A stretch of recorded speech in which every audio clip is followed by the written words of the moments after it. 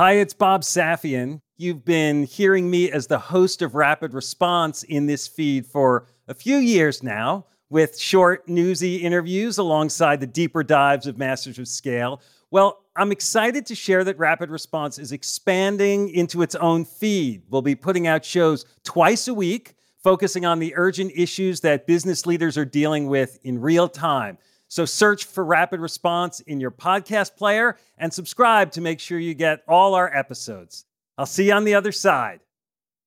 In a crisis or in any situation, focus on what you can control. Create your own trajectory. The world's going to change. Write your own story. Don't play the hand you've been dealt. Play the hand you want.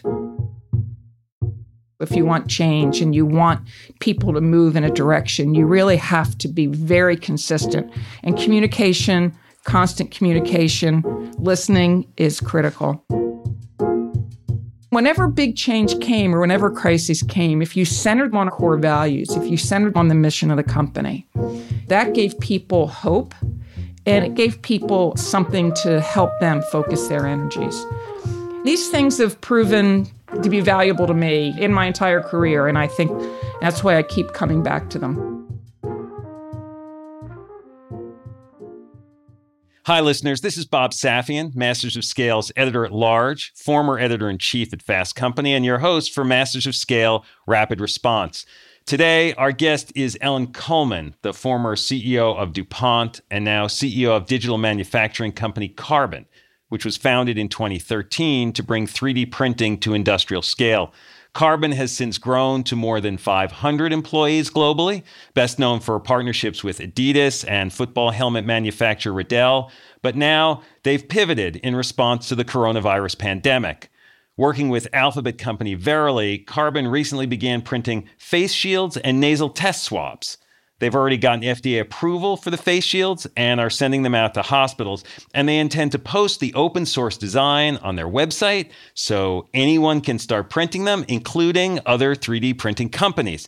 This is a great example of how you can act quickly, stay nimble, and focus on what you can control in times of uncertainty. We wanted to talk to Ellen about this because she has a lot of experience in dealing with crisis as the head of DuPont and now as CEO of Carbon. There is so much we can learn from Ellen about leadership, and we're excited to have her on Rapid Response. Watch out for Ellen's full episode on Masters of Scale coming this spring.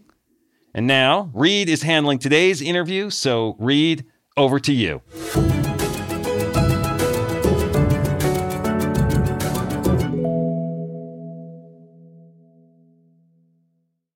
We'll start the show in a moment, after a word from our premier brand partner, Capital One Business.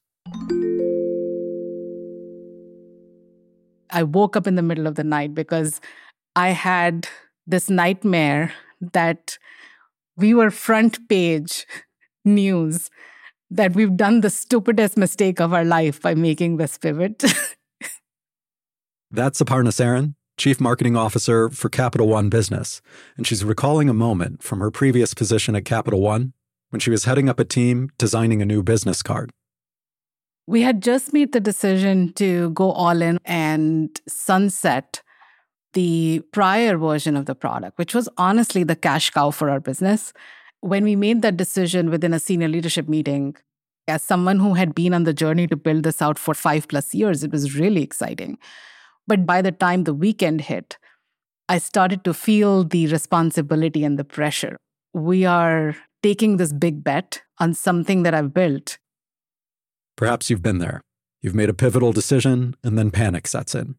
How would Aparna calm her butterflies and steer her team through this pivot? We'll find out later in the show. It's all part of the Refocus Playbook, a special series where Capital One Business highlights stories of business owners and leaders using one of Reed's theories of entrepreneurship. Today's Playbook Insight: have multiple Plan Bs.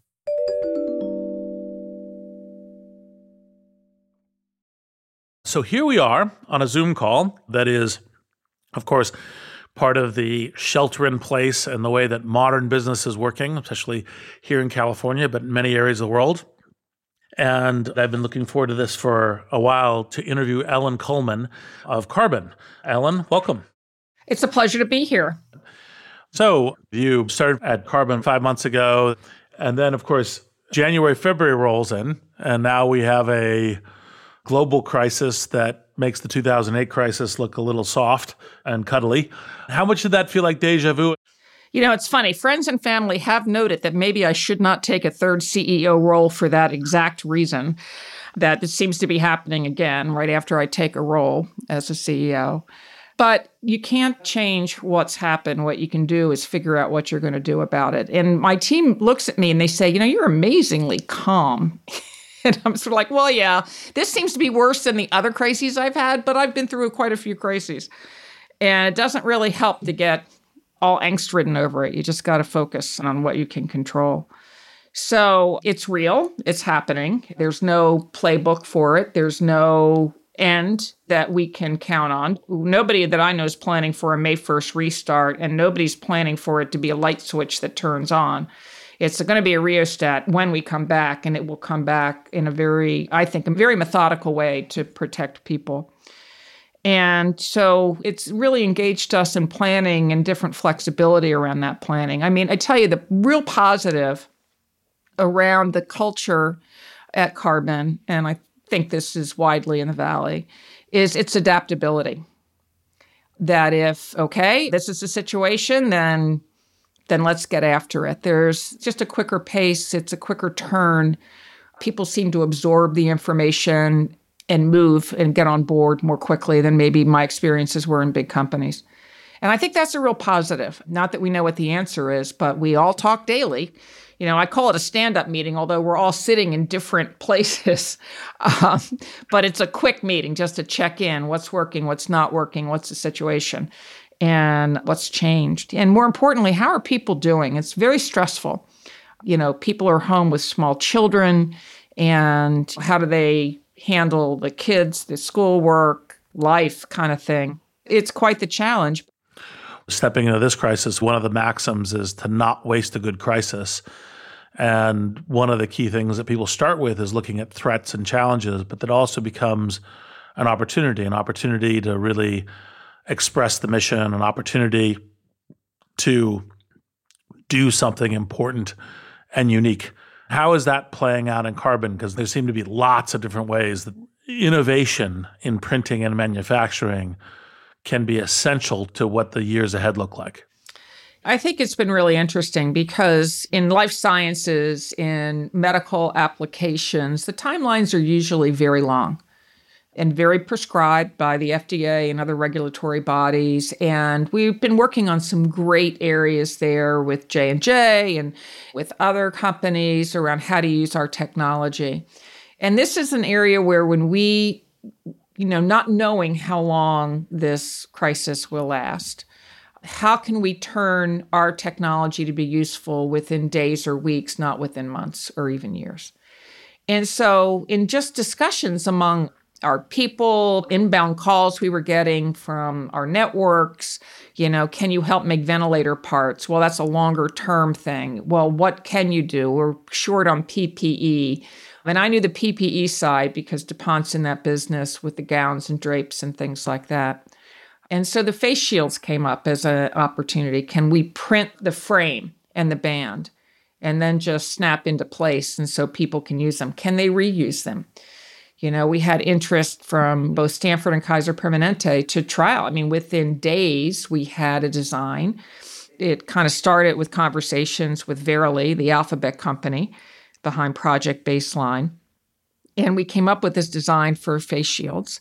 The next thing we did was engage 300 of our partners, our customers who own our printers, whether they're in the dental space, the industrial space, contract manufacturers. We engaged them and said, this is what we're doing. We'll put this file out on our website, open source it. And this is a great opportunity for all of us to produce locally, use the power of 3D printing, use the cloud, download the file, produce locally. We turned our own laboratories. We have not a large, but for us it's large, advanced development facility in Santa Clara, and then we have our labs in Redwood City. We can produce this there. We can utilize our printers instead of sending our people home. We can utilize them to produce these things. And within, literally 2 weeks, 2.5 weeks, We shipped 7,500 face shields last week. We'll ship, 18,000 this week. And just our production, just what Carbon owns in our labs, will probably be producing 20,000 of these shields a week for as long as, the demand is there. We have customers who downloaded the file and started producing locally. We've seen on Twitter and on other social media feeds companies as far away as the Netherlands showing how they're using our technology to produce these face shields. And so, to me, the thought of doing something like that quickly at a company like DuPont, where your assets are large, your assets are not very adaptable, it just shows the power of being able to really pivot our organization and move from producing literally samples and midsoles for Adidas on different designs, or Riddell football helmet liners. Our lattice material absorbs energy, dampens energy. So, the NFL and Riddell has been looking at that. And to pivot from there within days to make face shields to alleviate the shortage for medical personnel and healthcare systems and even first responders. So I think it's a real proof point on the power of the technology. Yeah, it's really amazing and great. Anything that your customers are doing that surprised you in their ability to use the technology to respond to the crisis? I tell you, we have designers who work for us that work with our customers, and I was worried that they wouldn't be busy. And they're very busy. We're getting calls in all the time. I'm trying to help this guy out to produce this. Can you help me? How do I optimize this design? What material should I use? Things like that. So we're using our resources to help all of our customers see how they can support and be part of a solution. And there's just a lot of energy around it. Yep. Say a little bit about the handling of ambiguity, because one of the things that I think, if I kind of draw the line between the dots of your career, you seem to take on crises spectacularly. And this seems to be one of the early crises that you navigated in a super strong way. Look, we're all going to hit bumps in the road and have positives and negatives. And I have learned so much more from the tough challenges that I've handled than I've learned from the successes. And, one of my mantras I've developed over time is focus on what you can control. And that might come from my engineering background, because I'm a mechanical engineer as an undergraduate. And I think it is that, look, the world's going to throw at you a lot of things. Now, the question is, what do you do about it? What can you do in order to improve your company, your situation, your business? And I learned that I could control my actions in terms of pricing, in terms of availability, in terms of my relationship with key suppliers and key customers. And so focusing the organization in times of great uncertainty helps free them, right? Because a lot of times a paralysis steeps in. Oh my gosh, the world is falling apart. My business is falling apart. What do I do? Well, what you do is figure out what you can do, what you actually have some modicum of control over, and figure out if it's going to help and get after it and get the team focused. And I think that was the first of a series of opportunities I had to really learn and develop myself as a leader. And so it's true. Ambiguity does not bother me as much as it does some. Yep. Well, that's the first of, I think, what I've read as your 4 crisis principles. Do you want to do the other 3 as well? Yeah. So, it's sort of, we all learn, right? And we all think about these things as time goes on. But, in a crisis or in any situation, focus on what you can control. I think the second one is create your own trajectory. The world's going to change. I can remember during the global financial crisis back in 2008, when I was first chosen to lead as CEO. People really believed the world was going to go back exactly like it was before, and it didn't. And so how do we create our own trajectory? What do we invest in? And it is really being very thoughtful and almost forceful with the organization about, you're not going to just ride this out and things are going to be the same. What you have to do is really write your own story. Don't play the hand you've been dealt, play the hand you want, right? So I think creating your own trajectory is another key one. I think the third is about communication. It's amazing to me when I first learned that about the 15th time I said something, people were finally starting to believe I was serious. And that when you're in a company with an old culture, I mean, DuPont was 215 years old when I became CEO. People have been through a lot, and they don't always believe that the new or the shiny is always the best. And you really have to, if you want change and you want people to move in a direction, you really have to be very consistent. And communication, constant communication, listening is critical. And the fourth is about maintaining pride about the company's mission. People talk about this current generation being very mission-centric. I don't know. I've found that throughout my career. People wanted to know that what their company did made a difference and what they were proud to be able to work there. And that took many forms. But people at DuPont were really proud of what we created over the hundreds of years we were in existence. Things like Kevlar to the bullet-resistant material and Nomex, the fire-resistant material. And that's just a couple of the examples of what they've done. And whenever big change came or whenever crises came, if you centered them on our core values, if you centered them on the mission of the company, that gave people hope. And it gave people, again, something to help them focus their energies. And these things have proven to be valuable to me in my entire career. And I think that's why I keep coming back to them. We'll be back in a moment after a word from our premier brand partner, Capital One Business. There was panic that set in that night because I didn't want to let people down. We're back with Aparna Saran of Capital One Business. She was recalling the time she woke up in a cold sweat, terrified that the new product she had been working on might fail. So the next morning, she sat down and wrote an email. It was Sunday morning, and I said, you know what?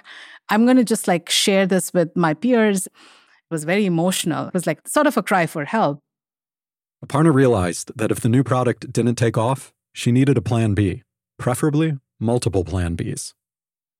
I'm inviting them to be the thought partners so that we are mitigating as much risk as possible and we have contingency plans in place as we make this move.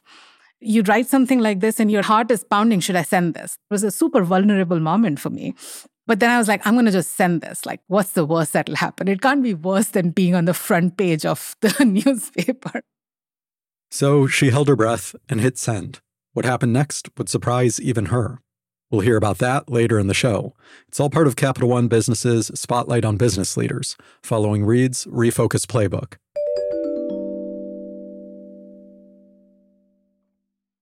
What were some of the things that either at Titanium or DuPont that you thought would be good things to navigate crisis that turned out to be negative lessons? What were some of the things that you thought would be good in crisis management that actually turned out to be less effective? Well, sometimes you try to get maybe too cute or maybe too bold. And I'm not saying bold's bad, but I'm saying bold has to connect. So what people want to know is why, right? Why, if we're here, do we need to move there? And the more you separate here from there, and the more you just talk about there, they're not going to get it. You have to take them on that journey of moving from here to there, and there has to be a connection. It's like, in my life, a lot of times it's follow the science, right? If we were entering a new area, things like that, it's how the science moved us in that direction, or the research moved us in that direction. But it has to connect in. If it's so far afield of people's comfort zone that they're not going to get there very quickly or maybe at all, and that you really can't just paint the future picture, and I've tried that several times and failed, without connecting it back to how it's a natural progression from where we are and why it is a better place to be. So I do think that connectedness is really important. And if a strategy doesn't connect, it's going to be very difficult for the people to really move with you. I think the other thing is I watched a lot of people come into DuPont mid-career. And the ones that succeeded were the ones that honored the culture, that honored the parts of the culture that were good. The ones that failed were the ones that came in and said, wow, you guys, that's not the way I did it back at. And, people want to know that their history has meaning. And again, it's that connectedness, but it really is connecting it to, this is what you guys do great. Let's keep that. But if we added this, this is how much better we could be, or let's try this, let's see. And so I think people are willing also many times in change to go along with something if they think it's an experiment as opposed to an edict. I mean, edicts sometimes work, and the more authoritarian the leader is, maybe the more they can ram that through. But I think if you want people to follow you, and this is where I learned a lot from going from more of an authoritarian style of leadership to a more inclusive and or influential style of leadership, is that, I used to laugh and say, okay, next experiment, let's go try this. And, not all of them worked out, but enough of them did that we really created some great opportunities and growth. What are some of the principles about making those experiments work generally in the field?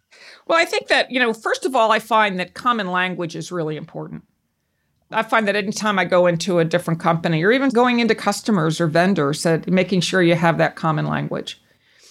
And I think the other thing is, and again, I learned this from studying engineering, is that if you don't have a hypothesis on what the outcome is, pretty specific hypothesis, then you're not going to know whether you're winning or losing. A lot of times I've had teams that'll say, we're going to try this and see what happens. So I said, okay, what do you expect the outcome to be? Well, better than we are today. Well, what does that mean? If you can gain alignment on what the goals are, specific goals are, and what winning is, that allows you, depending on what the outcome is, to say, okay, it didn't work out at all. Let's go back to square one and start over. Or, hey, about 50% of this work, let's back off and look at it and then take it from there. But it gives you that common language that it becomes not personal. I succeeded or I failed. It becomes that, okay, this is what we did. This is what we tried, and it didn't work. So what are we going to do again? And it's one of the things I used when I started the safety and protection business at DuPont, was we would literally get in a room every Friday afternoon and said what worked this week and what didn't. And okay, based on that, let's change these things and let's go at it again next week.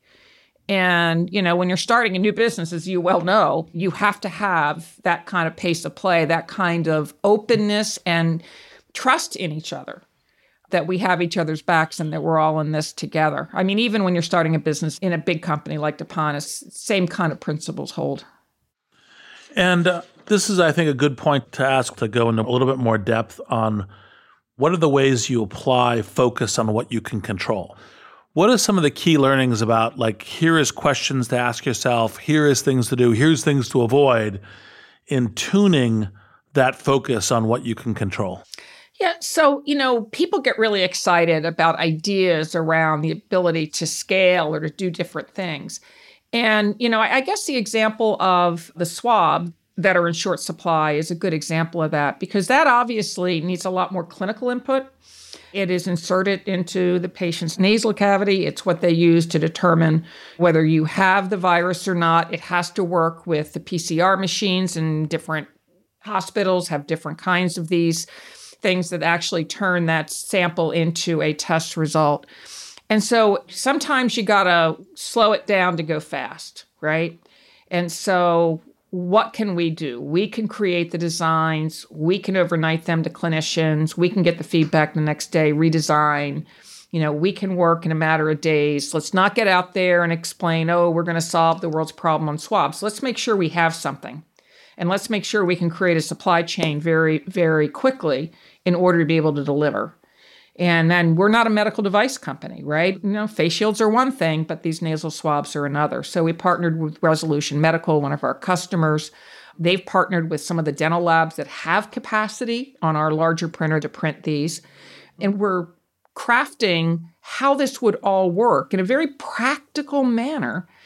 So people have a tendency to want to run, but when they're running, they can't control all the aspects of it. And if something falls off, then you certainly don't want to be sitting there having to regroup and step back and start all over again. And so the swab's taken us a little longer. It was like 3 weeks, but it's, now as the launch has occurred, it's in a much better place from a supply chain standpoint, from ability to deliver, from clinical feedback, and the ability to really have it work and make a difference. So, one of the things about crises is they're lessons. They're how you can reset, how you can refocus, you can change directions about where you're going. Clearly, one of the things that the whole world is kind of pivoting on, oh my gosh, we need medical equipment, we need tests, we need a bunch of other things. And that is part of the agility that the supply chain and manufacturing needs to have. Carbon's clearly a key part of that. What's the deployment of this technology both now, but also what's the really key lessons for how we build this agility into what our industries of the future look like? When we think about surge capacity or things like that, whether it's in the medical community or other things, usually, and you've seen it with some of the longer supply chains, it can take a year. It could take longer in order to be able to really change the math, right, in terms of how much of a needed product you can get and what kind of time frame.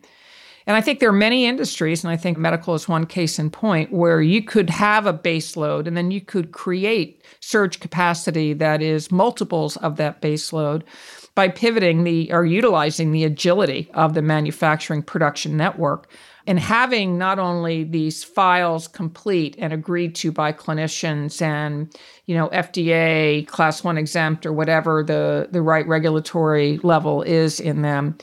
And we have to be better prepared, and we have to be able to then move very quickly. And you can't move quickly if you haven't done all the basics. And we're doing a lot of the basics in weeks now. There's some things that are going to take longer as you talk to the people who are trying to move, like, for instance, in ventilators and things like that. So what are those critical supplies, and how do we need to change not only the base capacity, but the surge capacity in doing that? And I think 3D printing can play a very important role there. We've seen it with our production network. They've really done a phenomenal job at engaging, at changing what they're doing, getting the things done, and doing things like we've never sourced PET for that part of the face shield. But our people figured it out, got a supplier, got it in, and made that happen. And we need to create more of that surge capacity capability. And that's where, if you're only looking at this quarter's earnings, if you're only looking in the very short term, you're never going to make those investments. And I think we're seeing the result of that at this point in time. That's short-sighted. So one of the things that is a kind of call it a cultural theme within the Valley is the power that revolution in software and revolution in bits is bringing to everything. And, obviously some of that is just purely within software itself. That's, the cloud and whatnot. Some of that's applying software to things like autonomous vehicles. But one of the things that's kind of stunning when you begin to think about this lens when it comes to carbon is like, well, actually now we have this kind of agile, massively increased agility in manufacturing, but we also are bringing the power of software and design and iteration and learning and change directly into the construction of scale manufacture. Is there any lessons that you and Carbon have had so far about what is that new world? What is the view of that new world from this increase of software and digits into this world of atoms? Pretty much, there are not many out there today of how software can impact manufacturing. I mean, it's just not about optimizing your supply chain. It literally is about iterating on designs and creating real prototypes that can be tested, and then you can manufacture large volumes in the same material on the same printer and take it to a scale, right? And so I do think that the historic ways that even, my customers at DuPont created automotive parts, optimized those automotive parts. They took months to get a tool. They had to line out the production. And that type of time frame in like a year, 18 months, can be shortened to weeks or months. And I think that's the power of software too. The other power is when a disruption occurs in one part of the world, a natural disaster, a hurricane, right? You can take those files and be moved anywhere else in the world to produce those parts. And so you're not reliant on just one manufacturing site or in an area of the world that had a very difficult natural disaster occur. And so it allows more continuity when you can do that and have that power that is on a broader scale than where we are today. Yep, makes total sense. All right, Ellen, it's pleasure meeting you on Zoom, and I look forward to meeting you in person. Thanks for joining us. Thank you very much, and I will look forward to meeting you as well. And now, a final word from our brand partner, Capital One Business. Throughout the day, text messages and emails kept pouring in. Whatever you need, just let us know. We're back one more time with Aparna Saran of Capital One Business. She was telling us about a Sunday morning email she fired off in a moment of panic. Minutes later, her inbox was overflowing. And the support she found wasn't just emotional, it was practical. We talked about detailed contingency plans, and we created our go-to-market strategy. Before we are in full rollout mode, we had stage gates so that we could test and quickly learn and iterate. And within a matter of 6 months, as we were rolling things out channel by channel, those stage gates would allow us to pivot if we saw something that we didn't like. That day, Aparna learned a lesson that stayed with her. Having multiple plan Bs doesn't just expand your options, it gives you new opportunities. The best way to pivot is actually open doors for thoughtful conversations, because humility in knowing that you actually don't know everything, as well as the empathy in knowing that disruption is always drastic and abrupt, helps you go through that pivot with other people in a very different way. Capital One Business is proud to support entrepreneurs and leaders working to scale their impact, from Fortune 500s to first-time business owners. For more resources to help drive your business forward, visit CapitalOne.com/BusinessHub. That's CapitalOne.com/BusinessHub. Masters of Scale Rapid Response is a Wait What original. The show is recorded remotely using sanitized audio gear. It's hosted by me, Bob Safian, Masters of Scale's editor-at-large, and Masters of Scale host Reid Hoffman. Our executive producers are June Cohen and Darren Triff. Our supervising producer is Jay Punjabi. Our producer is Jordan McLeod. Scripts by Christina Gonzalez. Original music and sound design by Ryan Holiday and Daniel Nissenbaum. Audio editing by Keith J. Nelson and Lena Sillison. Mixing and mastering by Brian Pugh.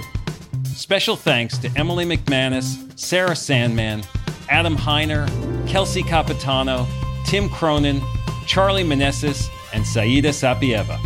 Visit mastersofscale.com/rapid response to find the transcript for this episode, and be sure to subscribe to our email newsletter.